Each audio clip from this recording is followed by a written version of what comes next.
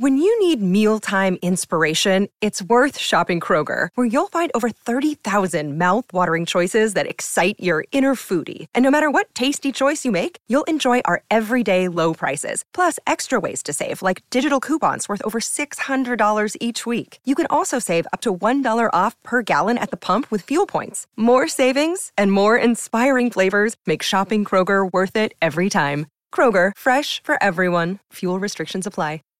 Save big on brunch for mom, all in the Kroger app. Get half gallons of delicious Kroger milk for $1.29 each. Then get flavorful Tyson natural boneless chicken breasts for $2.49 a pound, all with your card and a digital coupon. Shop these deals at your local Kroger today, or tap the screen now to download the Kroger app to save big today. Kroger, fresh for everyone. Prices and product availability subject to change. Restrictions apply. See site for details.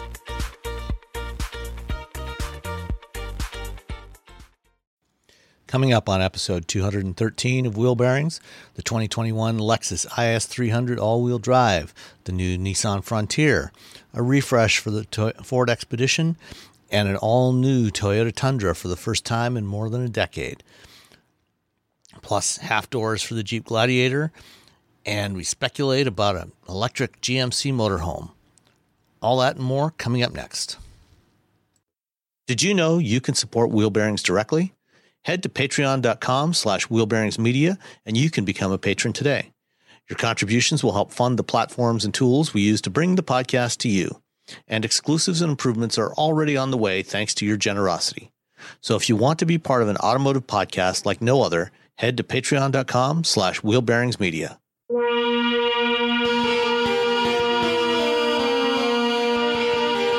This is episode 213 of Wheel Bearings. I'm Sam Abu-Al-Samad from Guidehouse Insights. And I am Nicole Wakelin from, let's go with Kelley Blue Book today. And Roberto Baldwin is somewhere. Either he has slept in because it's still relatively early on the West Coast where he lives, or maybe his internet is down, which is also a possibility because it was acting a little flaky the other day when we recorded. So, or it could be both. Yeah, right. Could be both. So if he joins us, great. If not, we will continue on. Nicole, what have you been driving? It's just the Nicole and Sam show today.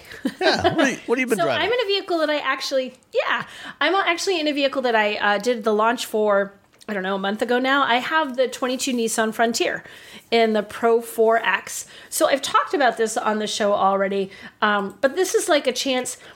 Like when we had it at the launch, we took it off-road, which is great because, you know they're taking you to things that are just challenging enough that you can handle without destroying the vehicle, but they give you a taste of things. Let you maybe push it a little more than you would if you're on your own because they know what's in front of you, they've planned it, right? So this time it was more about on-road driving and I'm taking it around town. I had to run down into the airport in the middle of, Boston, like everyday kind of driving. And I have to say that, so the Pro 4X is the off-road version, right? You've got like extra skid plates and it's got, bigger wheels. It has all these things to make it great off-road that can tend to make a car miserable or a truck miserable to drive when you're on the pavement because they get kind of bouncy and kind of sloppy, especially if the bed is empty. And I was really impressed. After a week of driving this, I sort of forgot that it was the off-road trim. Like it just felt like driving a nice, well-mannered small truck. It was really good. And the styling on this thing is killer. So there's a ton of small trucks out there. And again, this is a car, I got stopped in parking lots. Like I was at the grocery store and the guy's like, hey, is that the new Frontier? Want to take a look at it. He's checking it all out. I had a couple different people say like, is that your truck? What is that? So they did a good job on the design. It's a striking design, but I really was impressed with, I know that this has capability. I mean, I did that when we did the launch. I know it can go off-road.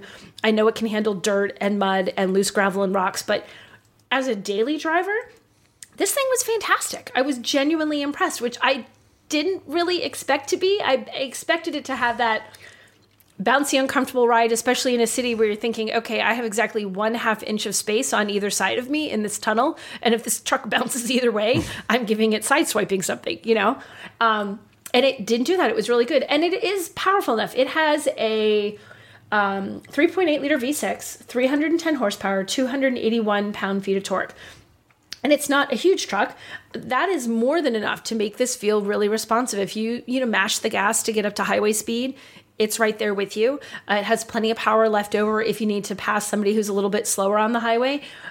It feels very well mannered. So I think what impressed me about this particular loan was, man, you can live with this just as a daily vehicle. If you are someone who just is off-roading on the weekend and wants that capability to have fun, you can still drive it to the office during the week. You can still haul the kids around in it during the week and not feel like you're sacrificing the comfort that you would want in something that wasn't an off-road truck.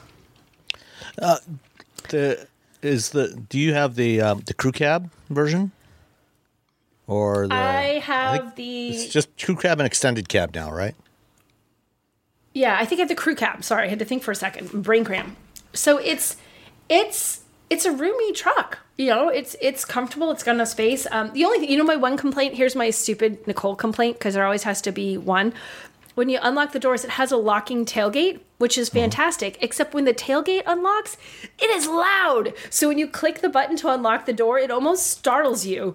Like from the back of the truck, you hear that unlock. My daughter was it's kind of resonating through that hollow metal. It resonates through the whole truck, and it's like kaboom. You're like, no, that's just the tailgate unlocking. Should you need that to be unlocked as you're trying to get inside? Nice. So I thoroughly enjoyed it. And it has this cool color. Can't find the paint color, but it's this because I'm desperately looking at Nissan's website, and I'll be darned if I can find the paint listing. But it's this really dark green. It makes me think of like an army green, like you'd have in an old army vehicle. It's this dark green. So then the red accents that they have like around the Nissan badge, and the red that's sort of trims around the Pro 4X decal that goes on the bed really pops against this. So it makes it it's a unique truck. It's a nice color. I like having a color that's a little something different than everything else that's on the road. You mean that's something that's not a shade of gray? It's not a shade of gray. Yeah, like the Polestar with its 18 shades of gray: dark gray, light gray, medium gray, off gray. Yeah, I've seen the Tundra in that green color, and it is a really good color. I'm just trying to pull it up right now here. I know. I'm trying to find the color, and I literally cannot find the color listing. But it's this really beautiful, like dark green. And I drove through some mud, and even the mud looked cool on it because it's like dried to this light brown. I'm like, look how cool the mud looks, dried all over the side of this truck. Where is it? Maybe here. Let's try the SV trim. So yeah, so I'm impressed with it. And I think Nissan did a good job. This hasn't been redone in roughly 100 million years, so it's been a long time. I mean, the engine was new. I think it was for 2021. Yeah, they replaced the truck. They put the new engine in for the last model year of the old truck. Right. So we had one model year that already had that engine, so you had that experience. But the rest of the truck just felt, especially when you'd sat down inside, oh my gosh, did it look? It looked old. It looked dated.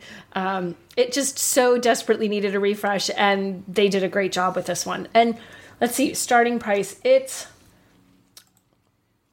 starts at $27,000, I think, $27,800.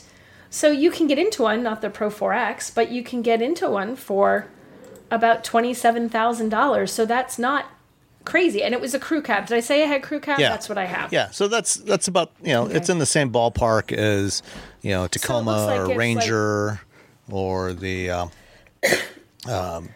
Colorado and Canyon. Yeah, so the base price on the Pro 4X is $37,200.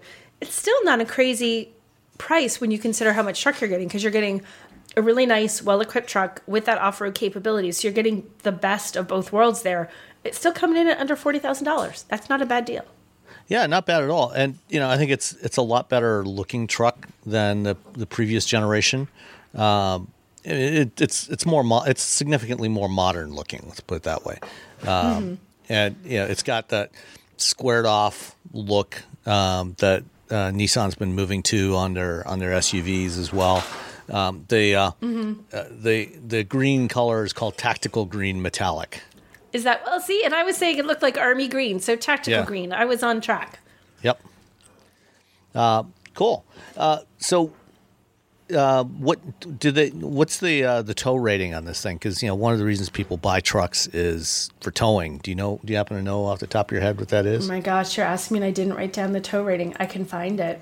I remember thinking that the tow rating was halfway decent and that it actually did pretty good. I mean, if you really want to tow, you like if you're crazy with the towing, you're going to want something bigger, like go to a full size.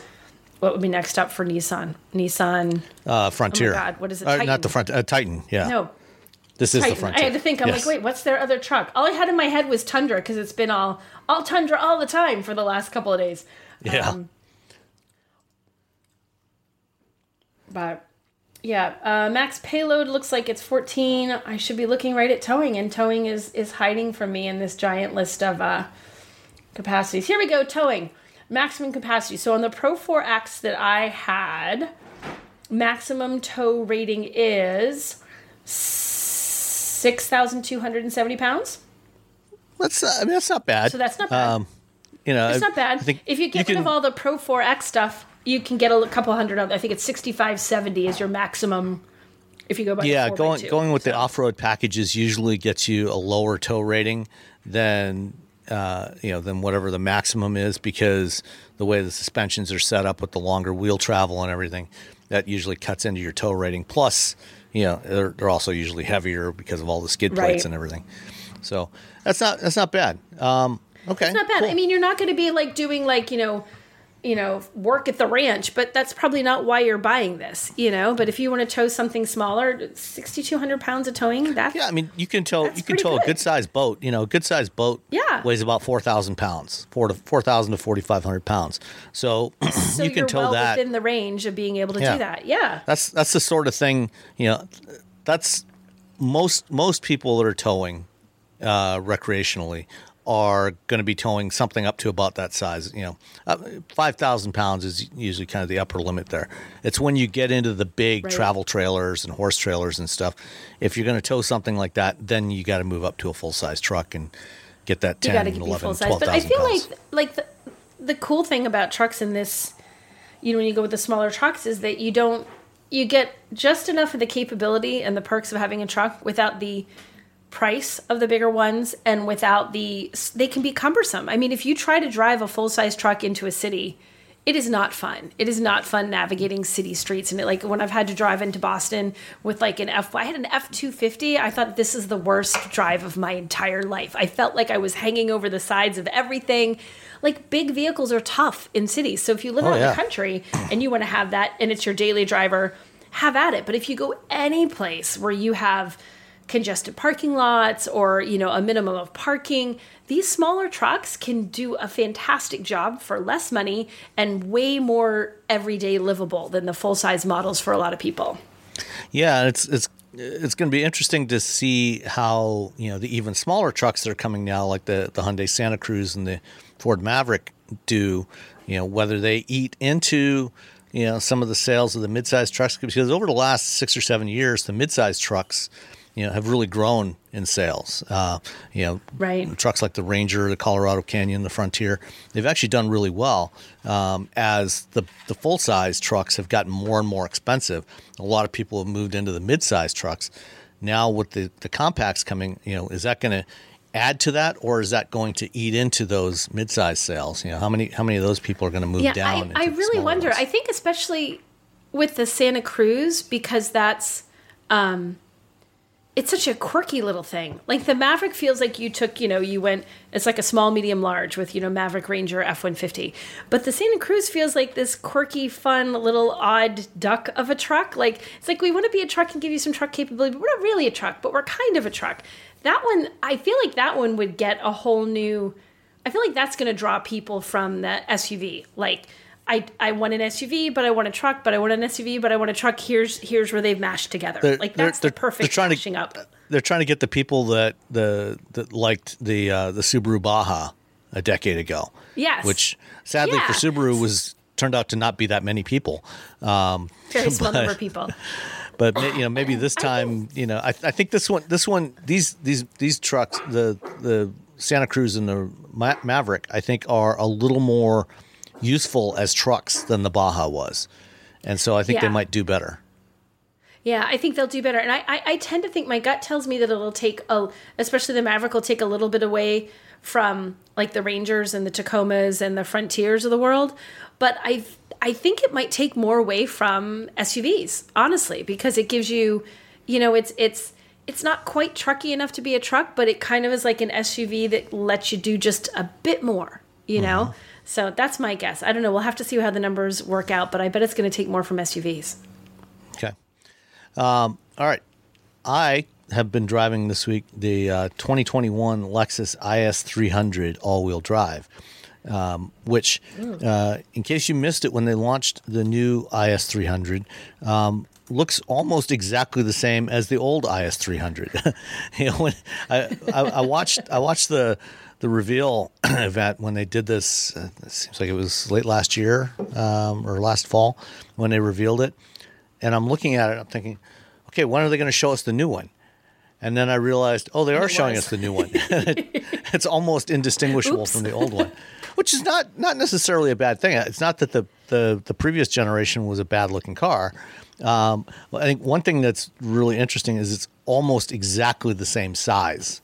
And I think it's mostly the same platform as the old one, because it's like barely 1 inch longer overall, less than an inch longer overall, same width, same height. So if you like the look of the old IS, then you'll be happy with the new one, because it does make some significant improvements in the interior. First thing I noticed when I got in was it still has the dreaded Lexus touchpad. How I feel about those. But it also has a touch screen. Yeah, so the screen is within reach. Okay, then I'm all right with it. So you can just pretend that the trackpad isn't there. You could ignore it. I'm going to you could put a piece of duct tape over it and never notice it again. You'll never need to use it. Just touch the screen. It's all good. I like your idea. Just put duct tape on your fancy luxury sedan. There you go. Okay, maybe gaffer tape. Gaffer tape would be okay. All right. I appreciate that you're bumping it up a level. Okay.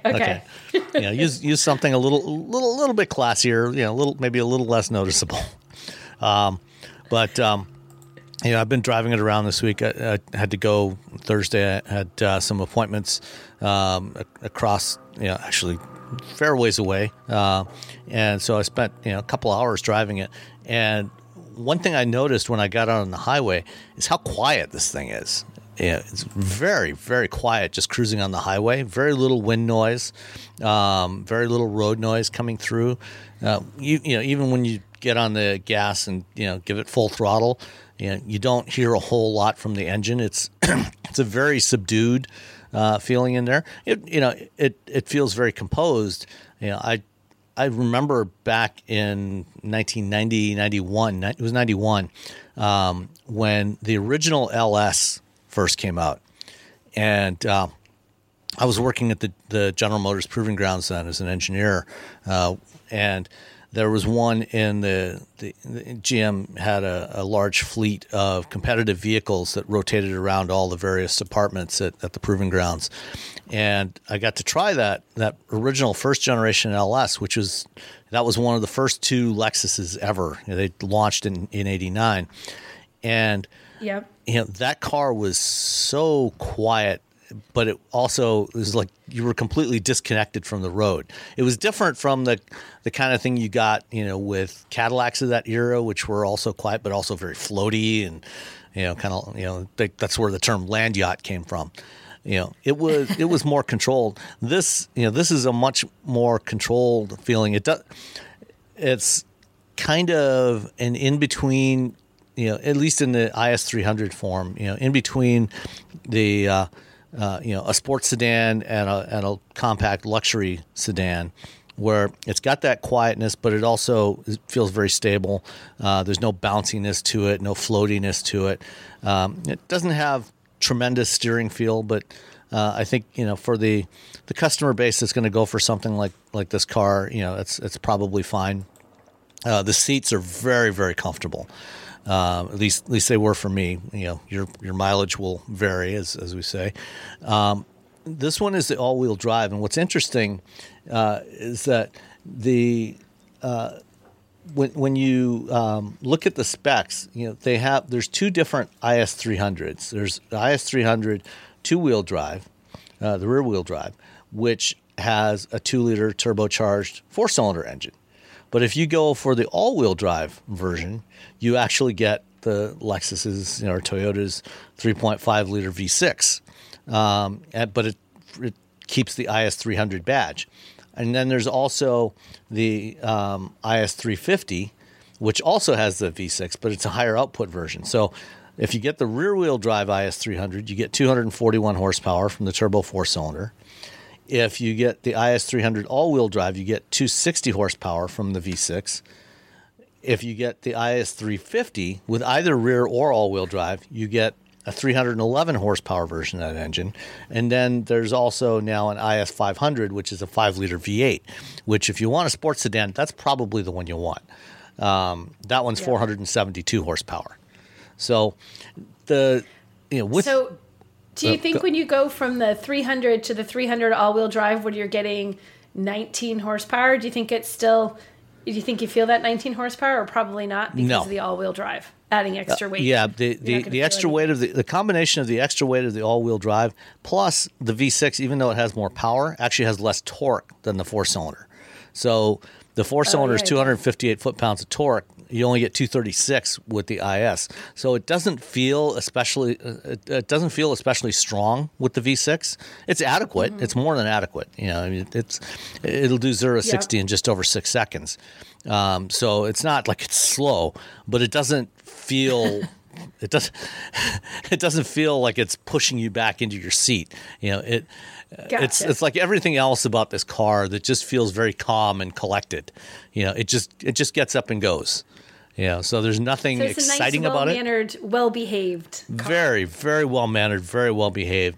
So, if you're looking for something with, Lexus levels of quality and reliability that, looks kind of sporty, and is a very nice size. I really like the size of this car. It's in that same class with, a Genesis G70 or a 3 Series or an Audi A4. I think it's a good size. The rear seat's got enough room for adults. The trunk size is decent. So it's a very practical car. Rather than being humongous, it's going to be relatively easy to park. So I think it's a good option to consider, if you're looking for something that's got the slightly sportier look, but is not necessarily, and it has more than adequate performance, but it's not going to really necessarily excite you. This is a really good choice, and with the all-wheel drive, of course, you're going to have good traction in the wintertime if you live somewhere where we have winters still. It's definitely one to consider. It's got, like most newer Lexuses, it's got the Lexus Safety System 2.5, which is basically gives you all the things you want: pre-collision avoidance, automatic emergency braking, radar, adaptive cruise control, lane tracing assist, lane departure alert, automatic high beams, and so on, blind spot monitors, and this one was priced out at where is the price? I gotta scroll over here. $49,915, which so that had some options because the base is $41,550, right? Yeah. So this had the Mark Levinson audio system, which is so nice. $2,750. It sounds really good. It's got the rear spoiler, which is kind of pointless on here, but it's a fairly subtle spoiler. Cool. But it's $400. I think I would probably take a pass on that one. It's body colored, so it just kind of blends in. Unless you look really closely, you probably wouldn't even notice it. It has the intuitive parking assist with auto braking, rear pedestrian detection, and a panoramic view mirror. I haven't really tried that yet. I've still got a few more days with this thing. And of course the comfort package, which again, if you're in a climate where you feel all-wheel drive would be a benefit to you, you probably want to go with the comfort package as well, because that gets you the heated and cooled seats, heated leather steering wheel, and also sunroof. So, I think I would pay any amount of money for the heated stuff in a car. Like, they could be like, Nicole, the car is $50,000, but we're going to charge you another $25,000 for a heated steering wheel and seats. I'd be like, here, take my money. That is my favorite thing to spend money on in a car because it's so cold here. And when it is 20 degrees out, it is worth every penny that you pay for those two options. Ever since we bought our Passat 21 years ago that had heated seats in it, my wife will not tolerate any vehicle without heated seats. I'm with your wife. I'm like, forget it. No, we're not buying it. No heated seats. Move along. Next car. Yep. So our Civic does have heated seats. Excellent.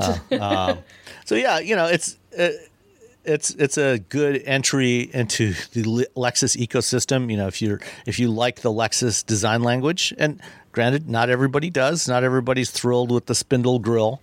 But if you like that look, this is your entry point into that, and it's not a bad place to start. The delivery charge, unlike some vehicles we've talked about recently, is a relatively more modest $1,025. So it's a good one to consider. I can't remember what I was writing about the other day. I saw something, and the delivery fee was only $895, and I was just stunned. I was like, $895? What is wrong with them? I wish I could remember which vehicle I was writing up, but I literally wrote the story, looked back, I'm like, I must have made a typo. And I go back and I look, I'm like, no, that was only $895. Wow. Because they are now. They're running like $1,200, $1,300, $1,500, $1,800. It's crazy. Well, on the Wagoneer, it's $2,000 now. Oh, that's so much. That's the price of the heated seats, man. No. Yeah. So, all right. Let's jump into a couple of stories. Let's start off with the 2022 Toyota Tundra. You've had a chance to you've seen it in person, right? I have seen it in person. I saw it in person. We got to do everything but drive it. You could sit inside and take a look at them and open and close things. Although we did have some pre-production stuff going on there. So every now and then you sat inside, you're like, no, please tell me this little bit's pre-production. Because it's just that really, like they have this fake plasticky stuff they use. You're like, that can't be the real stuff. But it looks really good. And the general consensus was, okay, you did a pretty good job here, Toyota. I think everybody was pretty pleased with it. It looks good. There were some neat features in it. One of the things I like they had, and this is funny, they have an air dam on the front of it that automatically retracts at certain speeds. So if and then I was looking at it because there's like, if you look inside the truck and you look down into the engine bay, you can see where there's the little motor that actually like works to flip it back and forth as needed. But I was looking at how big it was, and I said, from personal experience, if that thing flips up because you're off-road or you're because it hit something and it's like, because it said if you were off-roading and you hit, brush against something, it will push back automatically rather than like snapping. What if you back up and it gets caught in the other way? He's like, we thought of that. It'll also flip back the other direction if you are dragging stuff backwards as you're backing up back and forth. Because I have ripped off air dams doing that. So I was like, okay, that's good. But that was kind of a neat. That was kind of a neat feature. I thought it was cool, and you could like get down underneath it and actually see how it worked, which was kind of cool. You haven't seen it live and in person, have you, Sam? I have not. Toyota has not deigned to invite me to any of their events recently for some reason. But I have seen the photos of it. And of course, there have been a few leaked images that have popped up over the last few weeks. Yes. I'd like to hear your thoughts on this first. What? Just in general? On the way it looks. Or on something? Oh, on the way it looks. Well, I mean, it looks fine, which I know is like an insult. It's fine. It's all fine. Everything looks fine. It's fine. No, I think it looks good. I know people are sort of polarized on the style. They think it doesn't look unique enough, or it looks too unique. It sort of depends on everyone's point of view.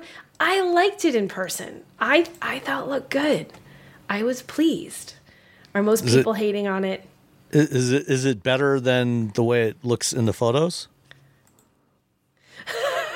I think you're hating on it, Sam. No, I do think it looks good. And I actually, what? Go ahead. I wouldn't. I think my biggest problem, my biggest issue with it is the front end. It's okay. It seems like it's a little over designed, so I can stare at it. The front end is a little kind of a Toyota thing, though. True, but this seems to have taken it to an extreme degree, especially like on the TRD Pro. We have talked quite a bit, here about the excesses of modern grills, and this one just it just takes it too far. I think in profile it's not. It's actually not bad. I don't mind the sides and the back. I think kind of the bolder wheel arches. It's a little more interesting than before. But just the front end, I think, just a little too much. It is definitely like in your face. Like if this was driving behind you on the highway and someone was tailgating you in this, you'd kind of think, I just have to get out of the way because they're just going to run me down and not even realize they hit me. No, it is bold. You know what was neat in the TRD Pro? They have a light bar that's built into the grill. Like it's like a small, narrow, rectangular light bar. Right below the Toyota badge. Yeah, right below the badge. That actually looks really cool. And then they have... that was kind of a neat touch on the front of that. I thought it looked good. And then on the side, the fender flares that are just sort of like black trim on other trims, on the TRD, they actually have sort of a pattern that you can feel a little bit, but also see. It kind of makes me think of camouflage, but it's not really camouflage. It's like a graining on the plastic? But it's like a pattern. It's not just like, oh, it's a hashtag mark or it's a check mark or something, or like it's like it actually it makes me think of camouflage. I don't know if that's what it's supposed to be, but it's something you don't really see really well until you look up close. Up close, you can even see in the way that it looks. It almost looks like because of the texture of it, it has slightly different shading to it, and it's a very subtle thing, but it adds a nice little bit of. Oh, okay. I see it now. I see what you're saying. Do you see what I'm talking about? Yeah. It's like this. Yeah, it's really hard to see. When you're in live and in person looking at it, it looks really good. So I thought when you just look at the grill, I can see how you're thinking like, whoa, baby, that is a lot of grill. But when you kind of come around and you see the whole thing, you can't unsee it. When you come around and you see the whole thing, like collectively, it's and maybe that's collectively it's overdone, but it's a little bit more cohesive when you see all the elements in person. I think everything it works, I guess that's what I'm trying to say. When you see it in person, all the little design elements they did for that one work. And I do like they have this nifty little button on the side for the tailgate. It's kind of like makes me think of like, when you open up a tailgate like on an SUV and there's that little rubber pad that has you push that you open, that's sort of hidden underneath the tailgate that you push to release it. It has a release like that's on the side, sort of by the next to the rear to the tail light on it that runs up and down. So you could, if your arms are full and you wanted to pop the tailgate, you can bump it with your elbow and it comes out. So it you don't have to mess around with balancing on one foot and waving or anything goofy. You just pop it with your elbow and it opens right up. Okay, that's Which good. I tried. I'm like, can you really do that? And it works. So those are the kinds of cool details feature that customers really appreciate, I think. Right? I mean, it sounds like a silly thing. You're like, well, that's goofy. Why would you buy for a truck for that? Well, if you've ever tried to struggle to get into a truck or have stuff in your hands a lot and you're trying to balance or you have to put it down, pick it back up, if you could just pop that open with your elbow, that is super convenient, So I thought that was kind of a neat little touch that they did. I thought that was pretty good. I think overall, I think people are going to be pretty happy with this. I think it looks good. I think... the test is going to be how's it going to drive once we all get in and drive it, because they did lots of things to make it feel better. They now have an available air suspension to make the ride better. They have a multi-link rear suspension they got rid of the old leaf springs and went for coil springs. So they did a lot to make it theoretically drive better. But none of us have driven it yet, so we don't know. Like, on paper, it all looks really good. On paper, this should be a darn fine truck to take out on the road. But until we actually, which is another couple of weeks away, I think, when they have us drive it. I feel like it's the beginning of October. So we got a few more weeks. Now we just get the details on it, but no one actually really gets to drive it until October. Hey, look who's here. It's Roberto. Roberto, good morning. Did you wake up? He doesn't look awake. I don't think he can hear us yet either. Poor Roberto. No, I don't think he can hear us. We should keep chatting until he says something. So another interesting aspect of the Tundra, there's no more V8 engine. You got two V6 options. Actually, I think it looks like it's the same V6. So you got a twin turbo 3.5 liter V6, which sounds like vaguely familiar. Where have I seen that spec on a full size pickup truck before? I don't know. And I don't know. One, the base setup is just that V6, and then the optional setup is a hybrid version of that, which adds an electric motor in between the engine and the transmission, very much like what you'll find in a Ford F-150 Power Boost. Yes. So the specs on both of these, in terms of the amount of power and torque they have, are remarkably close to what you get with the Ford. So they've clearly taken a look at what Ford did. They've been thinking along the same lines as Ford. Yeah. So you've got with the base setup with the i4, what they're calling the iForce 3.5 liter twin turbo V6, 389 horsepower, 479 foot-pounds of torque. The iForce Max is the hybrid, 437 horsepower, 583 foot-pounds of torque, and up to 12,000 pounds maximum towing capability. So I don't think they've given any kind of hint as to what the fuel economy is going to be, right? Have they? No, there were no fuel economy numbers when we were there. There was no fuel economy, and there was no. I don't think we had. Do we have pricing? I don't think we had pricing. I feel like pricing was a big question mark as well. Yeah. So they do that whole we'll tell you closer to the on sale date thing. So. Yeah, no standard cab, just 2 4-door layouts, an extended cab and a full crew cab. 3 bed lengths, 5.5, 6.5, and 8.1 feet. So, and it's all fairly standard. What you would expect from a modern full size pickup. It's hitting all the right check marks. I think one of the big complaints. Oh, and they also worth noting too. The bed, they did go with a composite bed. That's a standard thing. So it's a composite the interior bed, bed liner is all composite. Yeah, it has that interior bed liner. So they did that. They said they were, there's steel, there's aluminum. Everybody fights about what's the best kind of bed to have, but they went with this sheet molded compound. It has, reinforced aluminum cross members underneath to help give it some extra strength. But they feel that this is a better option to resist like dents and scratches and rust, better than going with an aluminum or with which could, dent more easily, or something that's steel that could rust and scratch more easily. So so a composite bed is another big aspect of what they changed. What about the exterior? Is that all steel? Oh, now you've asked me a question I can't answer. I remember the aluminum cross members. I remember that it was a composite bed. I can't tell you beyond that. Okay. And then what I was going to say was the one of the other big complaints about the old Tundra was the interior. It was it's kind of old looking. It's been around since 2008. But even when it was new, it didn't feel as nice as some of the domestic pickups. It had kind of, for a Toyota, it had kind of a cheap feel to it. This one, looks a lot more contemporary, a lot more modern. You've got big touch screens. And yes. You mentioned sitting in it before, as a pre-production model, but did it feel more premium than before? Yeah, you know what? Because we had a mix of trucks between these parts are production, these parts are not. So you kind of had to sort of judge, okay, this is not what this is going to look or feel like. But when you saw parts and you saw components where you knew like, okay, yeah, this looks finished or pretty darn close to it, they did look good.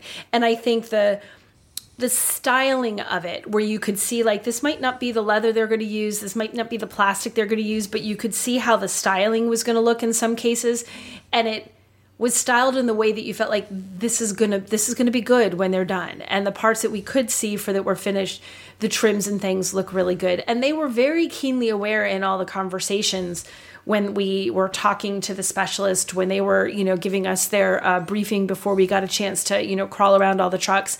they were very clear, like, we upgraded the interior. We wanted this experience to be better for our customers. We needed to upgrade the interior. So I do think that the finished product that we're going to see is going to show that off. It wasn't as if they say, oh, well, you know, we continued to make the same quality interior we made before. Well, guys, you weren't really up there before. They realized that it needed to come up a notch, and I think that they worked really hard to do that. So I feel good about that. I'm looking forward to seeing, like I said, just fully all production, everything, to get a good feel for it. But I think it's going to be good. And the new infotainment screen, that there's a standard 8-inch screen, but there's an available 14-inch screen. It's fantastic. The resolution is really, really good. It's very, very sharp. There's standard wireless Apple CarPlay and Android Auto, so you can eliminate some cable, some cord clutter inside the cabin when you're driving around. And I didn't get to try this, but they say there's dual cabin microphones. So I don't know if you've ever been in a vehicle, and the bigger the vehicle, the bigger the problem it is. If you say something to the infotainment as a driver, it hears you, but your passenger says it, and it knows somebody said something to it, but it doesn't pick it up. It's theoretically, the dual microphones will make it so it's just as easy for the front passenger to voice activate stuff as it is for the driver, which is kind of nice because sometimes your passenger is the one who's figuring stuff out, not you. And because they've only got, you know, the 2 engines in there, and, you know, even the base engine is, you know, would be considered more of a higher end engine. I'm wondering, did they talk about any plans for lower end versions of this truck at some point after launch, you know, like a more entry level version of work truck? You know the answer to this question. I'm just going to give you the Toyota line. I'm sorry, but we cannot comment on future product. So yeah, there was nothing about what might happen, what could happen, what's happening a week after they reveal the first batch of stuff. So far, you will get these 2 powertrains, and you will like them or you will not like them. There's nothing else. So yeah, they didn't say anything about what might happen down the line. Okay, cool. Robbie, are you got your sound working yet? So have you had a chance to take a look at the new Tundra yet? I have not had a chance to take a look at the new Tundra. I know that Toyota will hold on to a vehicle and a powertrain for as long as humanly possible. They will definitely beat a dead horse and then prop that horse up and then throw a new coat of paint on the horse and then sell it to customers who will continue to buy said horse. Well, they finally let this horse die, and the new horse is considerably improved over the old horse. Yeah, the Tundra felt pretty. Yeah. Yeah. It needed it. Well, you know, sometimes it's funny. They're doing refreshes. They're doing all new, you know, versions of vehicles. And sometimes you get it like, well, you were talking about the styling on the Lexus earlier, Sam. You know, it doesn't look significantly different. Like, they changed it a little bit, but it still kind of looks the same. Other times they take a vehicle and they're like, we need to do something. And that's the Tundra. Like, we have redone everything. Everything there's nothing on that needed to stay the way it was. And that's a good thing. Cool. Yeah. They definitely need to do something with that thing. It is painfully long in the tooth as the. Oh, what? But it looks good now. Or do you not like? I was just gonna say one other detail we didn't mention is it's got coil spring rear suspension now, like the Ram 1500. I did mention that. Did you? I think I did. I think I said that somewhere. I think I did. Okay. Yeah, they changed the suspension because now they can have the fancy. You mentioned the air suspension. springs. Yeah, you mentioned they've got the air spring option. I couldn't remember if you mentioned the coils. Yeah, they got rid of the old leaf springs and they went for coil springs instead. Yeah. Yeah, so that should give it a lot better just ride on the quality. Rear. Yeah. Yeah, and the air suspension is just for the rear. It's not for the whole thing. So. Oh, okay. No front air springs. No front, just for the rear. They kind of said that it was, from what I understand, like, okay, it'll make things better, but it's also supposed to work a lot for load leveling if you're carrying a trailer or towing a trailer. So it's to help with that. So I think they intended it more to be making towing a trailer easier, not as much making your ride overall better, although we'll do that too. Mm-hmm. So I think that's why they just went with the rear for the air suspension. Okay. Sort of all right. Up, essentially. Yeah. Well, I mean, you know, the only other full-size pickup right now with coil springs on the back, I think, is the Ram. You know, for and then the F-150 Lightning, the electric version, is going to have coil springs, but all the other F-Series and the GM trucks are still leaf springs on the back. So, I think that it's a good step forward to that'll make these more definitely a lot easier to live with. Agreed. The future is a hefty responsibility and not one that we take lightly. But then taking things lightly has never been what Hefty is about. That's why we've created the Hefty Renew program that turns hard-to-recycle plastics into valuable resources like park benches and building materials. To participate, simply fill up an orange Hefty Renew bag with accepted items, tie it up, and drop it in with your regular recycling. That's it. It's that easy. It's time to rethink recycling with Renew. Particular valued resources may vary by geography. More info available at heftyrenew.com. When you need mealtime inspiration, it's worth shopping Kroger, where you'll find over 30,000 mouth-watering choices that excite your inner foodie. And no matter what tasty choice you make, you'll enjoy our everyday low prices, plus extra ways to save, like digital coupons worth over $600 each week. You can also save up to $1 off per gallon at the pump with fuel points. More savings and more inspiring flavors make shopping Kroger worth it every time. Kroger, fresh for everyone. Fuel restrictions apply. All right. On the refresh front with new truck type vehicles, this week Ford is also launching a refresh of the Expedition, their full-size SUV. They already revealed a refreshed Navigator about a month or so ago, and basically a lot of the same types of changes are going on this vehicle in terms of some of the technology changes. So, for example, it's going to have as an option the same 15.5-inch tablet-style display that's in the Mustang Mach-E and in the F-150 Lightning with the volume knob that's glued onto the screen. And then the base setup is a 12-inch touchscreen display, all with Sync 4. The only real visual changes to the Expedition this year, the front end, new grille and new lights that kind of draw somewhat on the look of the latest F-150s.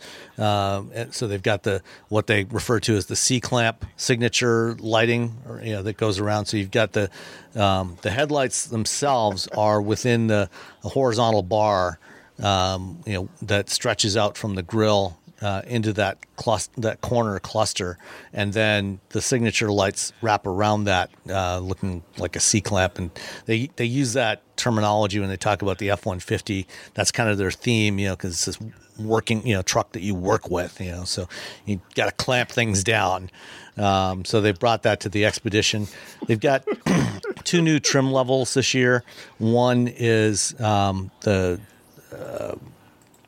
Timberline, which is the off-road version. They already launched a Timberline version of the Explorer earlier this year. I think we'll see Timberline versions of probably the Escape and the Edge before long as well. So this has got beefier suspension. It's got two-range transfer case for the automatic four-wheel drive with a crawl ratio. The standard engine across the board on the Expedition is the high output 3.5-liter EcoBoost, 440 horsepower, 510 foot-pounds of torque, which sounds vaguely familiar. I think we just talked about something that was very similar to that. And then there's also the Stealth Performance Edition, which, it's hard to think of a full-size SUV like this as being remotely stealthy. But it's just going to sneak right up on you. You'll never notice. It's got black wheels and mirrors and things like that. So it's a little more subdued looking, but still, huge and comfortable. It looks like a cop car. It looks like a cop car. Yeah, if cops drove Expeditions, that's kind of like what it would probably look like. Yeah. So I think it's neat that it says, is it just on the Timberline edition? It's going to have that trail turn assist that was a feature on the Bronco. Yes. Which seems Yeah, go on. Which is like really cool on the Bronco because it makes sense because you were doing some hardcore off-roading in that sucker and you might need to do that. Are you doing that in an expedition? Are you going to need that? Or maybe it's just to get into a parking space. Actually, that's probably where it would be most useful in a vehicle like this. Right? Like you're not going to use it as much. A 20-plus foot long, 3-row SUV. Are you really going to go off-roading? And you do as part of the Timberline package is you get the same front skid plate that's on the new Raptor. So plus additional skid plates underneath to protect all the hardware. But really, are you going to take something this huge off-roading? Imagine, yeah, right. And it even has a higher ground clearance. I don't know how much higher, but it says it has a higher. So it's higher ground clearance. 10.6 inches ground clearance. Extra skid plates, so you can follow your Bronco to your cabin. I just can't imagine taking a vehicle this big someplace where you really need that. But somebody will, I guess. It would not be me. I would choose a different vehicle. There are probably tons of dirt roads up to like cabins and hunting cabins where there's like one turn where someone with an expedition had to do like a 50-point turn because the thing is gigantic, and they went back to work and they're like, that trail, that trail turn assist would be really cool. That'd be great on the expedition. We're like, yeah, but it's like so big and it's the wheelbase and the turning, like it's just gonna drag that tire. Nah, it's gonna be fine. It's gonna be amazing. I feel like it's just gonna drag the tire and it's not gonna. It's just like pull half the truck around. Drag it along. Yeah, I want to know who uses that. If you buy an expedition and you're listening, I want to know if you actually use the trail turn assist for anything other than wedging yourself into a parking space. I do. At IKEA, exactly. I do like the dark green color that they have on the Timberlines. That is a good color though. So I think that'll be a nice addition to the palette. Is that the color? Is that an orange little accent trim or a red little accent trim? I think it's red. Green. It looks cool. Yeah. It looks either way. It looks really good, and it looks like there's matching red tow hooks in the picture I'm looking at. Yeah. One of the other things. Green never goes out of style. Yeah. One of the other things they did upgrade for this year for the 22 is it's got a new version of their Pro Trailer backup system, which they launched 3 or 4 years ago, and when they first launched it on the F-150 and then on the Expedition, at that point you actually had to put like a little barcode sticker on your trailer that the rear camera would use to track the angle of the trailer. So as you're backing up, so for those not familiar with Pro Trailer Backup Assist, when you engage that, it pulls up the rear camera on the screen. And instead of using the steering wheel to back up, and if you've ever tried to back up with a trailer hooked up, it's kind of a complicated process because you actually have to turn in the opposite direction of where you want the trailer to go. So if you want your trailer to go left, you have to turn the steering wheel to the right.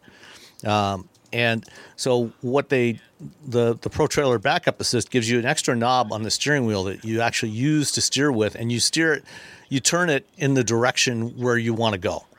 Not where not necessarily where the physics would tell you should steer it, and then it actually handles the steering of the steering wheel. And you used to have to use the sticker on the trailer itself that the camera would track the position of. Now you no longer have to do that. They've upgraded the software in there so it can do that just looking at the trailer itself. We'll see how well that works when we get a chance, but I think that's a nice extra detail too. I mean, it's cool. Like anytime you can make trailering easier for people, but teaching people how to do it the wrong way seems bad. Oh yeah, absolutely. Because they're going to get into another vehicle and they're going to turn it the wrong way. I feel like you could say, hey, where do you want your trailer to go? And then the car could like say, okay, now turn it this much, and we'll give you a little hand, and we'll show you how to do this. I think but maybe I'm just a weirdo. I'm terrible at backing stuff. I've only had to back up a vehicle with a trailer a couple of times, and it was like at events because I don't generally have a need to tow a trailer. I'm like, oh god, I'm so nervous. Which way am I turning the wheel? I forgot how to drive. How does this work? Like I panic every time. My first job was working on a school farm, and I had to back a giant horse trailer, into like these really small spots to pick up horses and animals and whatnot. And I got really good. And when I first started doing this job, or and I got trailers, I was like, oh, I probably lost that. But no, I still have it, and it's my one superpower. And my other superpower is able to back a vehicle up to the tow hitch to the without like on the first try. But no one's ever around when it happens. So you can't prove it. So it's your superpower, but none of us have any proof of this. Yeah, but no one has proof. So I am. So you could be making this whole thing up. You could be just as bad at backing up a trailer as I am. So at some point when you and I are both at the event, it's easy for me to prove that I stink at it. But let's see you actually back one up. Yeah, see, and then you know what? It'll be the pressure. I think it's mostly because no one's around, and I'm like, I can do this. As soon as someone watching, you'll do what I do. As soon as someone's watching, I'm like taking out mailboxes, hitting other cars. Horses are running free. I'm not sure why they would give us live horses at this event, but why not? Like, you said you're good. We heard the podcast. We heard you can do anything, so there's live horses in here. No pressure, Robbie. No pressure at all. They're gonna be jumping up and down and moving the trailer while you're trying to back it up. I'm like, okay. Okay. Let's see what else. Any other thoughts on the Expedition refresh? This should be coming out early in the new year, is when it'll be available. No, I think it looks good. I think it'll be good. We'll see. Yeah, they'll sell a bunch of them. I really hope the Drive program takes us someplace where I can have a reason to use Trail Turn Assist. Please do that, Ford. Show me why you put that. I want you to take me off-roading so I can do that. I suspect they will do that. I haven't been on a Ford drive in, I was going to say a year and a half, but then there's a lot of drives I haven't been on a year and a half. But they always seem to like this is a thing the car will do, and they'll have like something to show you how they do it. So I think they would. I hope so. I would think so. Fingers crossed. Well, if you listen to us, Ford, we want to find a tiny little place to turn around, please. Yeah. They definitely emphasized that a lot when we did the Bronco drive, so I suspect that they did, and especially for this one here, I think we'll see them do it again.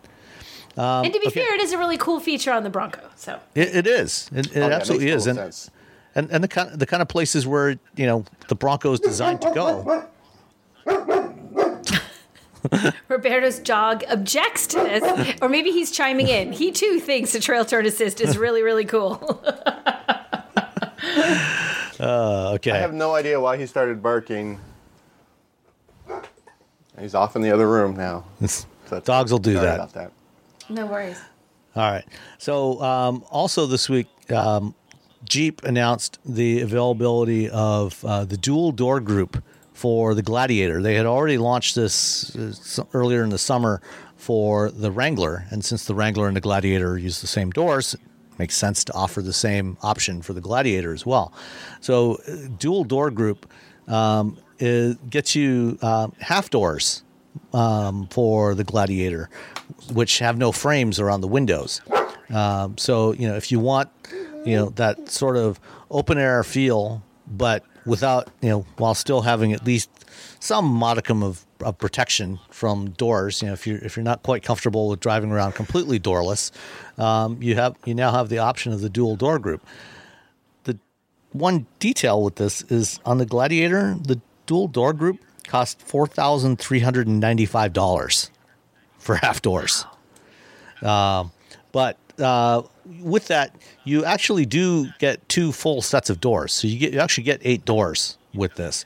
You get the standard framed doors, and you also get the half doors. But still, that seems like a lot of money for half doors, don't you think? Wait, so you get Wait, wait. So you're buying 4 doors though, right? You're actually buying 8 doors. So you're buying 8 doors. What? Wait, what? So what happens to the doors you have? So now you have 8 doors you have to store? Well, you actually get 8 doors. So you get the 4 regular doors, plus you get the 4 half doors. So really, Is this an option that you can only get when you buy the car? Like it happens when you buy it, so you're getting your normal doors and the extra doors? It's not. I don't know. Pricing. Yeah, includes factory full and half. It sounds like this is something you get when you buy the point of sale. Yeah, then it makes sense. Then you get 8 doors. Okay, so you would get your normal doors. You're still paying $1,000 per door. Is essentially you're paying $1,000 per door for these extra doors. For the extra doors. Okay. Yeah. Which are only half size. Wow, that's expensive. Which are only half size. You're getting halvesy doors. Halvesy doors with little plastic windows, though. Little zipper plastic window situation. Yeah, you do get those. And on one hand, I'm like, this is insane. On the other, I looked up the price for the little charging cable for the Kona that we bought, the Kona Electric. It's like $1,200. Is it really? For an extra charging cable? It's not, and it doesn't. No, just the regular charging cable that came with the Kona. I was like, oh, these are probably a couple $100. And so I was looking it up to see how much power it could, it could accept, and it doesn't matter anyway. I just plugged it into it to 120. But it's like $1,200. I'm like, I could buy a whole charging station, like a level 2 station, for that much money. So automakers have lost their minds. Mm-hmm. Have you ever looked up the price for a charging cord for a Tesla? It's about $3,000. How much is it? It's $3,000. What? Yeah. Well, so Hyundai's, you're getting the deal from Hyundai. But you also pay $10,000 for a thing that's not even out yet. So there's that. I mean, for some vaporware. For some, like here, it's gonna go up. That's not how technology works, but sure, fine, whatever. Wow, that's you put it over the. So I think people are buying a Glider. Let's say they get a 5-year loan. That's only a few bucks a month. It's a few bucks a month for your half a door. For a half door. It's also more expensive than my first car, and almost as expensive as my second car. But your first car was less than $4,590. What did you buy? A Yugo? I bought it was my Roadster. I bought it for $1,500 in 1989, I think. Okay. 90 maybe. My first car was $10,000. Wow. On the money. Exactly $10,000. Wow, what'd you get? I got a 91 or 92 Jetta, Volkswagen Jetta GL. Mm-hmm. It was red, it was fancy. I loved it. I had Farfignugan, baby. Farfignugan. They need to bring Farfignugan back. I think I paid $4,800 for my first car that I bought myself, that I wasn't driving my dad's car. And that was an 84 GMC S15. Okay. Wow. So my second car was $5,000. That was my 90 Honda Civic. Oh, you got pricier then, all the way up to $5,000. Yeah. Wow. I had to get a loan Big and everything. Big spender, Roberto. First car though, I had to save up all my nickels and dimes and pay for it. Okay. Last item here. Recently, I saw somebody had posted something about they had posted a picture of a GMC motorhome. And I don't know if you remember the GMC motorhome from the 1970s. They were built for about, 6 or 7 years. And it was a really cool-looking RV. At the time, it was very, very modern looking for its era. And it I know what it was. Somebody had posted a little thing about GM actually still has one that they use at the design studio when they're doing viewings out in the courtyard. So at the GM Tech Center, they've got the big design dome. And sometimes they want to show off the cars outside in the courtyard under natural light instead of inside the dome. And of course, in the wintertime or when it's cold, the executives don't necessarily want to be standing around outside. So they have one of these motorhomes that they have inside that the windows actually flip up horizontally so they can sit inside, but, look at these things, under natural light, look at the designs. Like they're in a bunker. Clay models. Watching a nuclear blast. Exactly. Little goggles. But anyway, seeing the GMC motorhome again got me thinking that, I know like over the last year and a half, a lot of people have bought motorhomes or rented motorhomes to take vacation trips, because they didn't want to fly and, things like that. So a lot of people have gotten into RVs again. And so I was thinking, that was such a futuristic design back in the 1970s. it wouldn't take much to, update that a little bit, put some modern headlights on it, things like that. Back in the day, it was actually front wheel drive. They had the powertrain from an Olds Toronado in the front of the GMC motorhome. But that would be a perfect application to take the new Ultium electric powertrain system, battery and everything, and start building those again, but make it electric. What do you think?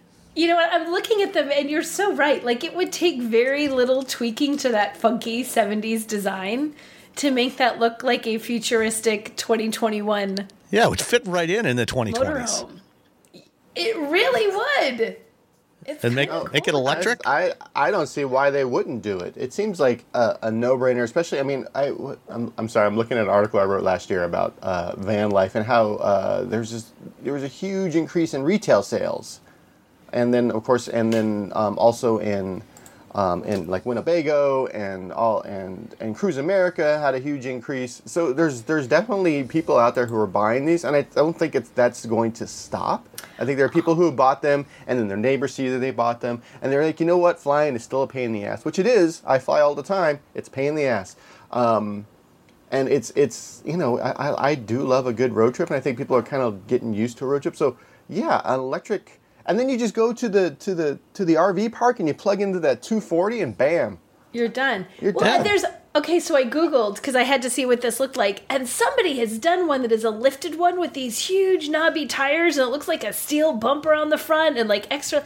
You could make an off-road version. You could go off-roading in your motor. And put trail turn assist on it? But I would. If I had, with trail turn assist, that is the ideal application for trail turn assist because you will need it in that thing. Yeah, and you got torque vectoring, so it's an EV, and so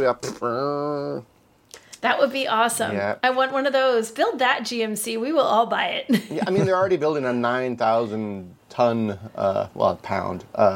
Right. This will only weigh maybe 1 more pound than the Hummer, so we'll be good. Yeah, you can put a fridge and an oven, and you can make all it all stuff. EV and make it like super clean and very eco-friendly, and it'll be quiet as you're driving around the mountains. And no, it'll be all the things that Rivian wants to be and the 4xe want to be, and all these other vehicles, and you can just package it and say, ta-da! Also, everyone's losing their mind over the what do you call it? The ID Buzz, the microbus that's coming. Yeah. Like that's one of the reasons why we didn't. Yes. It's sort of low on the list, but also like we didn't buy our Kona, we leased it because hey, the microbus is coming. Microbus is coming. You're holding on for the microbus, huh? The microbus is coming. Everyone, watch out. On the Google Images search page, if you scroll down, there's actually a picture of just the motorhome chassis, and you can see. I mean, it's a perfect skateboard. Take out that big old Oldsmobile V8 in the front there, just put in a little electric motor in there, and about 300 kilowatt hours worth of batteries. That'll be. You could drive all day on that. Plug it in at night at your RV park. It'd be perfect. That would totally work. Oh my God, it is. It would totally work. That could hold some batteries. Look at that thing. Especially with today's space age lightweight materials, they could save some. Right? Now I want this to happen. It's not going to happen, but really they should start make a it petition. Happen. Can we do one of those petitions? Don't those change the world? A cheap.org petition to get GMC to build this. Yes, definitely. We'll do it. All right. Hey, Bo. Dog says so too. See, much like he likes the trail turn assist. He's all about this. All right. Okay. Well, that's the only question we got on Twitter today. Actually, was more of a. Actually, there was two. Actually, I can't remember where the other one went. One came from Harold Combs about our comment, our discussion last time about towing in Europe, and apparently in the UK, if you're towing, you can't go more than 60 miles an hour. Still looking at trying to get some more information on towing in Europe and why some vehicles in Europe are allowed to tow. And then the other thing that came in, and I can't remember who it was now, but somebody yesterday, as we're recording on Sunday. Yesterday, Cadillac started taking pre-orders for the Lyriq, and one of the one of our listeners, it was Critical Grace Theory, said they tried to log in to place an order for a launch edition Lyric, and the orders opened up at 4 p.m. Eastern time yesterday, and by 4:13 p.m., he was having trouble even accessing the website. I guess it was overwhelmed. By 4:13, when we finally got in, it said that reservations for the launch edition were already full, and he feels a bit cheated. How many did they build of the launch edition? Did they say? That's what he was asking.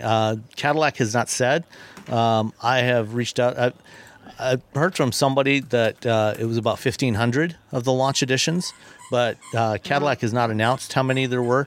I wouldn't be surprised if it was probably no more than about 1,500, but we will try and find that out for next week. And I feel like they should have, I don't know, maybe I'm crazy, but it feels like they should have built more, because I think everyone who went and saw that ahead of launch and looked at it, we were all like, this is a good value, and it seems like it'll probably be a good car. We haven't driven it, obviously. Right. But I think based on that, people who are like Cadillac fans and were EV fans and are like, yeah. I think they want something nice. 60,000 for the launch edition is pretty impressive. And that's pretty much loaded. The only thing it doesn't have is the all-wheel drive, which is coming later, the two-motor all-wheel drive. Wait, and so you can't order one at all right now then? You have to wait until orders open up for the next batch? Reading what they have on the red site, reservations are full. The Lyric Debut Edition is full. More vehicles will be available to order in summer of 2022? Yeah, That's what it literally says on their website It's like a sneaker drop. They just...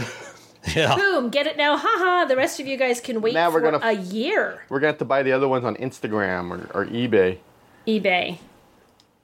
Like, I got a Cadillac Lyric. Bring a trailer. They're going to open the box. Yeah, bring a trailer. It costs $60,000, but I'll give it to you for a cool $120,000. Yeah.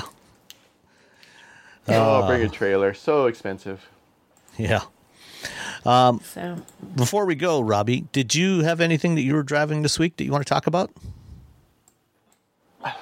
I didn't drive anything this week. I've been just incredibly chaotically busy with other things, and I just didn't have time to get a car in. That's slacker. I know. I have to. Robbie. It turns out I have to write about all the things that I drive, and then I also write about other things beyond. I'm 85% automotive, but then one of the reasons I went freelance is that I could do just weird other stuff. And so there's some of that weird other stuff is catching up to me. They're like, hey, buddy, where's those articles? Where's that profile on that dude? Where's that story you promised? I know. I'm like, if you want to get paid, we need some words. I know. If he wants to get paid, we need. If he wants the monies, you will write the words. Yeah. So yeah, I unfortunately I didn't drive anything I drove my BRZ around. That's all right. Yay. Mostly I was at home putting in... Do you have something on tap to drive next week? Did you schedule anything for next week? Next week I'm going to go look at something I can't talk about. And then I'm also going on vacation, so I'll probably... I'll probably be driving a Chrysler Pacifica or what's the other one? The Chrysler Voyage? Voyager? Dodge Voyager, Chrysler, Town Country. Now they have a Chrysler Voyager now. Isn't it? It's that's basically right, just a You're decontented right. Pacifica. Right. Yeah, right. yeah. So that I'll probably be driving that because we're going on a little vacation and we like to take the dogs, and when we take the dog places we get a van. So we get a minivan. If only you had that GMC motorhome right now. I know. If we had the GMC motorhome, we could fill it with dog hair and it would be perfect. And just cruise it on up. We were like, we could put him in the Kona. I'm like, that's too long. It's like a 5-hour drive. That's not going to work. I've seen your dogs. They're just like, no. So next, and then maybe the week after I'll have something. I'm supposed to get a motorcycle at some point. There we go. Perfect. All right. Well, in that case, let's call it a show, and we'll talk to you next time. All right. Bye, everyone. Bye, everybody. Bye.